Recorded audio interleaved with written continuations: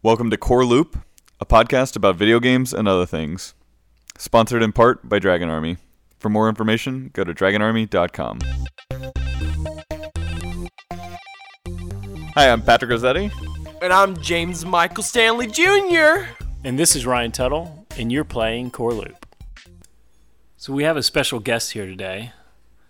He's not really a special guest. He's actually here with us every single time we do a podcast, and he's secretly judging us.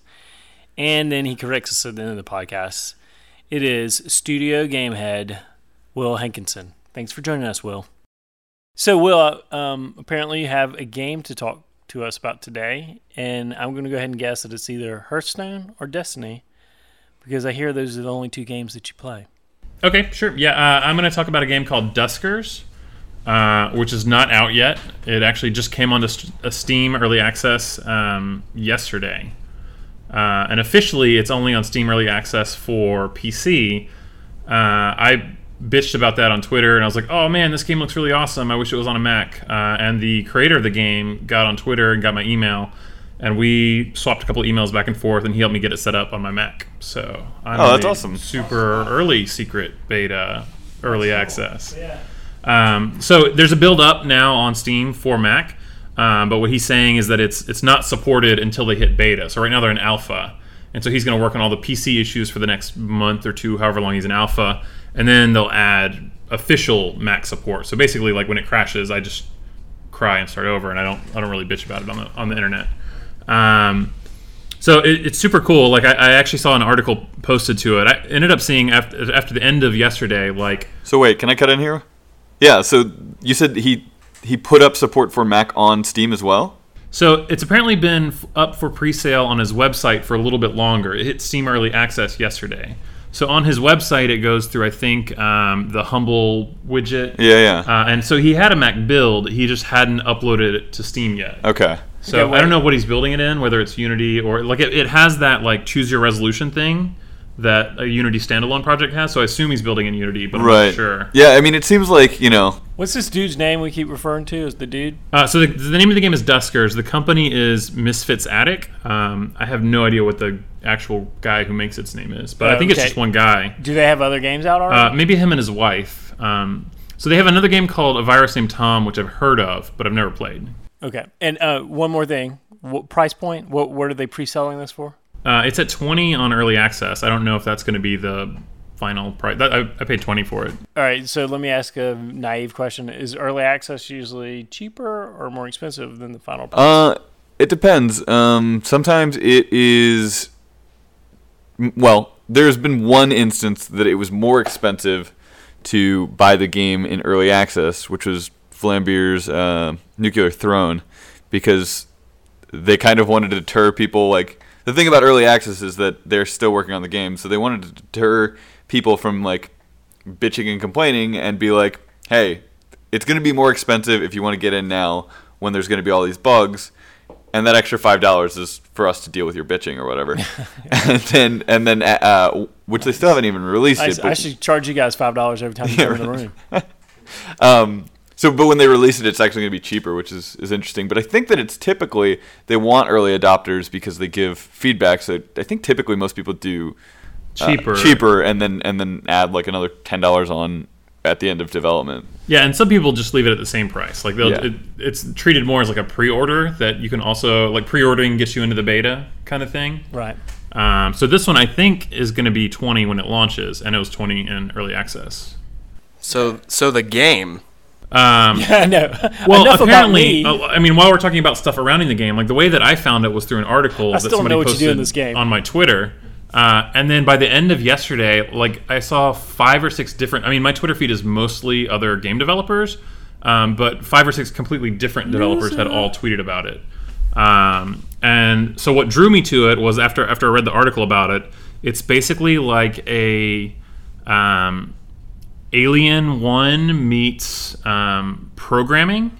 So you're like basically the last surviving human, and you wake up and you're just in this ship's graveyard. Everywhere you go, there's like abandoned, empty ships, and you don't actually like board the other ships and walk around. You have drones, And so you board another ship, you dock with the ship, and then you send your drones onto that ship to explore. And so it's a roguelike. It's procedurally generated. They make a new universe every time you start a new game. It's kind of like it's like lo-fi 2D, right? It's kind of got a very yeah. So you can either view like sort of this like overview, like map view, and issue commands to your drones that way, or view the world through the drone's eyes.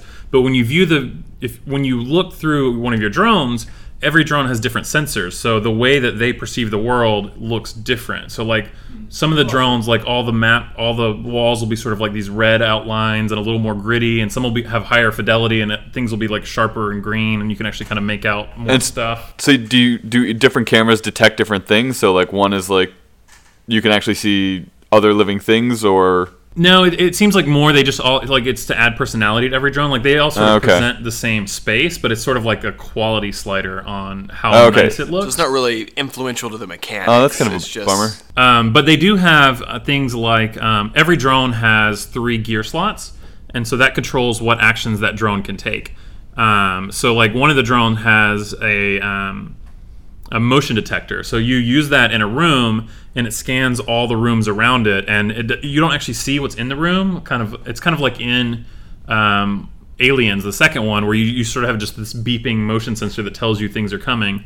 And so every room will have this sort of like pulsing like plus sign that is either red or green that tells you like this room is safe or this room is dangerous, don't go in there. And the things that are dangerous, there's aliens. Like you never actually see, well, I haven't yet. So I've lost a couple of drones that have gotten killed by aliens. But every time I've lost a drone so far, I've been in the like map nav overview, and then I'll see like one of my drones is dying and like move it out and then like close all the doors and panic. So I've never actually been like looking through a drone's camera when an alien came and attacked me. So right now I've lost 2 drones to aliens, and I've killed probably like a dozen aliens, but I have no idea what they look like. So you have guns on these drones? Sort of. So the way that you deal with threats is you isolate them. So like you'll open doors and then use your motion sensor to see when they go. All the doors are remote activated. So when you open a door, you can set your motion sensor going and see when they move into a different room, and then close the doors to seal them in that room. And then you suck out all oxygen and kill them? And then you can open the airlock and kill them. You can also open the airlock and kill your own drones. So if one of your drones is in the airlock and you open the airlock... Drones don't breathe, bro. Well, it gets sucked out into space and you lose it. Okay, all right, fine. So that's almost worse than just getting it mauled by... Yeah, so if it gets mauled by aliens, one of the powers is tow. And so you have to lure the alien away from your drone and then seal it in a different room, and then send one of your drones that can tow into that room and tow it back to your ship so you can repair it later. Okay. So are drones like a finite resource then? Like you really need to save them? Yeah, and one of the things you collect on a ship is salvage, and that's what you use to repair your drones. So the first 2 ships that I went into, the first one I guess was on easy mode. It didn't have any aliens on it. So I just collected salvage and fuel and stuff. And then the second ship I went on, I lost one of my drones, and it took all of my salvage that I collected on 2 ships to even repair that drone to be able to use it again. So the economy is like really tight. The things that you're scavenging for are spare parts, like salvage to fix your drones, as well as propulsor fuel. So like, what is it called in Star Trek? The impulse engines, the like not warp engines. Yeah. So it's pulse, right? Something like that. So there's 2 different kinds of fuel. There's like impulse fuel, and then there's like warp fuel.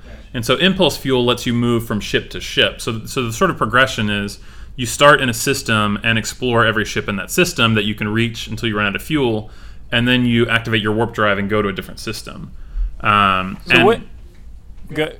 I was gonna say, what was it about this that made you want to play it when you heard about it ahead of time? What was like the elevator pitch that made you say, yes, I want to play this? Well, I'm a huge sci-fi geek, and I love sort of like old retro sci-fi. So it's got that kind of like, if you go back and watch Alien 1, like they're in these spaceships, but their computers are like 80s technology. Yeah. And your main way of moving through the game is through a terminal. So it's basically like your ship that you're operating is like a Linux machine, and it's not like a point and click adventure where you're like, click this character, click this spot to move, click this thing to interact. You're like literally like moving your bots around by issuing command line commands. So you type things like navigate drone 1 to room 3 and like inspect, and it's all this like really coder. From a playability standpoint, doesn't that get it sort of tedious to type it all out? It kind of adds tension to it though, because like if you send one of your drones into a room that's open that you thought there was nothing in, and then all of a sudden it starts flashing red because it's getting attacked. It's not like you can just like in Diablo when you're sort of like starting to get swarmed, you like run away and get safe. It's just like you have to actually type it correctly, like navigate 3 cool. R4, Yeah. like Right. Closed door. and close the doors, and then like as you're walking through the doors, you can't close them because you'll type close the door, and then the door will flash red because your drone is still in it and it can't close while the drone's in it. So you have to just sort of like time it and try to flip the switch right at the right time. Gotcha. Can you press like up on the up arrow to repeat your last command or anything like No. that? Nah. You should at least be able Hey, to do that. come on, guys! It's early access. That's a, Yeah. it's a, Right. it's a later Yeah. feature. Although there was one thing They that was didn't really have that cool. originally in So DOS either. on the like in Unix command line, there's this command called alias where you can give a command a new name. So the way that you move a drone is the command is navigate. So you type like navigate and then the drone number and then like the room handle that you want to send it to. And I keep typing move instead of navigate like over and over and over again. So like I'm starting to keep notes because I'm going to go post on the forum. And my first note was like, man, you should support alias. So I could just alias navigate to move. So then I can say like move 1 R2 instead of navigate 1 R2. And then I thought, well, this is like such a coder-oriented game. I bet that's already in there, and so I tried it and it worked, sort of. I can tell that it's intended to work, but like when I alias navigate to move, it doesn't work. Like it says that it works, and I can go and edit my alias file and see that it works, but it's kind of janky and broken right now. But that's early access. So it's a roguelike, so I mean, typically the goal is a little just survive as long as you can. Is there like another goal in the game? Like, are you trying to make it to some space station? Are you trying to like Got to save the little girl. Or like some meta progression that's going Yeah. on. Yeah, so there is a meta. So like you and according to their website, like they say that most of their systems are in place and most of their sort of like effects, but that they don't have a ton of the story in yet, which is great for me because I usually don't give a crap about story. I just like the mechanics of the game. So the way that it works is as you go from ship to ship, you collect these text logs of the people who are on the ship. Okay. And so once you get enough of those, you can sort of piece together, like, was there like this massive war or like some kind of virus or catastrophe? Like, why are there no people left? Where did everybody go? And apparently those logs are going to persist. So I haven't finished my first life yet. But according to the Steam page, like your logs persist from life to life. So every time you die, you start over with a brand new ship and your basic 3 drones. But you'll keep all of the logs that you've collected from all of your things so that you can piece it togeter eventually. Huh. Cool. Can you go find your ship? Like, do you think that you start as a new ship? My ship has a name, and I didn't pick it, so I think it's going to be like a randomly named. Yeah, like, do you think like you'll maybe stumble across your like old ship and like find all That of would your be awesome. Find out who you are. Because like as far as I full know, circle. like you have amnesia. You don't know anything about yourself. You just... Well, I mean, even like find like, you know, if you found your ship and picked up all the old drone parts or... Oh, you mean like after you've died, find the ship that you died on later. That would be cool. Yeah, so... Um, And is the death state you lose all 3 of your drones, or is it you run out of supplies? the death state is... well, you have more drones. So like right now I have 4 drones. So even if all of my drones died, theoretically I could go back onto that ship with my 4th drone and try to tow them back to safety. Okay. So the death state is when you run out of fuel. So once you run out Okay. of fuel, you can't jump and you can't like go on impulse to another ship. Then you're just stuck there and you die. Tell that to Malcolm Reynolds. And then and so every time you finish a ship, it has this like text log of everything you did on the ship, like salvage this, now holding 4 drones. And then it's like you've survived 8 days. And so I assume that I'm not going to survive too much longer on my first run. But you're doing better than Don't Starve. I'm doing much better in this game than Don't Starve. Patrick, can you wake up Stanley? And then Stanley, I have a question for you. Once you... I'm awake. Oh, okay, good. Would you play this game? Is this game based on Will's description? Yeah, I mean, I love Are you interested roguelikes. in it? Yeah. I saw the visuals for it at first. I guess I was a little put So off. you heard about it ahead of time? as well. It was posted in Slack. All right, so before By today, me. I By- posted it by on Slack. Will. before today, were you aware of this game? No. The only reason that I knew about it was because of Will. And I had never heard of it before yesterday either. Okay. Yeah, Patrick, is a game you want to get involved in? It's interesting. It's super cool. I like how like different and unique it is. And like looking at the visuals, it's not typically what I'd play. But then I also hated FTL's art for like the longest time. And the first time I played that, I sat there for like 14 hours and then looked at the clock and was like, "What the hell have I done with my day?" So 14-hour day. Yeah, there you go. It looks like something that initially puts me off, but like I find all the systems and the gameplay so cool that I think I would get really into it. Yeah, it seems And really cool, especially if have a little bit of more age on you, and you grew up with aliens and stuff like that. It seems really cool. But I can I ask you- don't know. It seems like too much typing. Yeah, that doesn't seem to bother me, but maybe because I'm learning how to program that. Because that he's a programmer now. yeah. Yeah. He's a coder. Can I ask you a question, Will? What from Aliens 3 did they put in this game? Because you said that there was stuff from Alien 1 and Aliens. Did they have a motion sensor in 1? I don't remember. I think they... Which one was the one where There's the only alien one gets like? in Alien 1, so... Yeah. Which one's the one that the alien gets like sucked out of the hull of the ship? All of them. All of them. Jason The- X. Yeah. Yeah. This sucks. All right, wait, sidebar. Like, but through So- the tiny hole. While he mentioned FTL, like I think that's a good game to compare this to. So I also played FTL. I bought FTL on Steam and played it, and didn't have the attention span to play it on PC. And I bought it later on iPad and played it for probably like 5 or 6 more hours. And this is the game that I wanted FTL to be. Like FTL was always billed to me as this like, space opera roguelike, and I was like, that sounds awesome. I want to do that. And then the gameplay of FTL to me is like Diner Dash in space. Like it's more right, like spinning plates. That hurts. Like you do make decisions, but your decisions that you're making are more of like, do I put out this fire or this fire? Do I move this crewman to here? Like it's very like micromanagement, and not so much the like exploration and like dread that this game has. So I like this game way better than FTL. But I didn't care for FTL. So It looks pretty cool. I would encourage anyone who hasn't seen the visuals go check it out, because it was pretty cool for what would be a relatively simple game.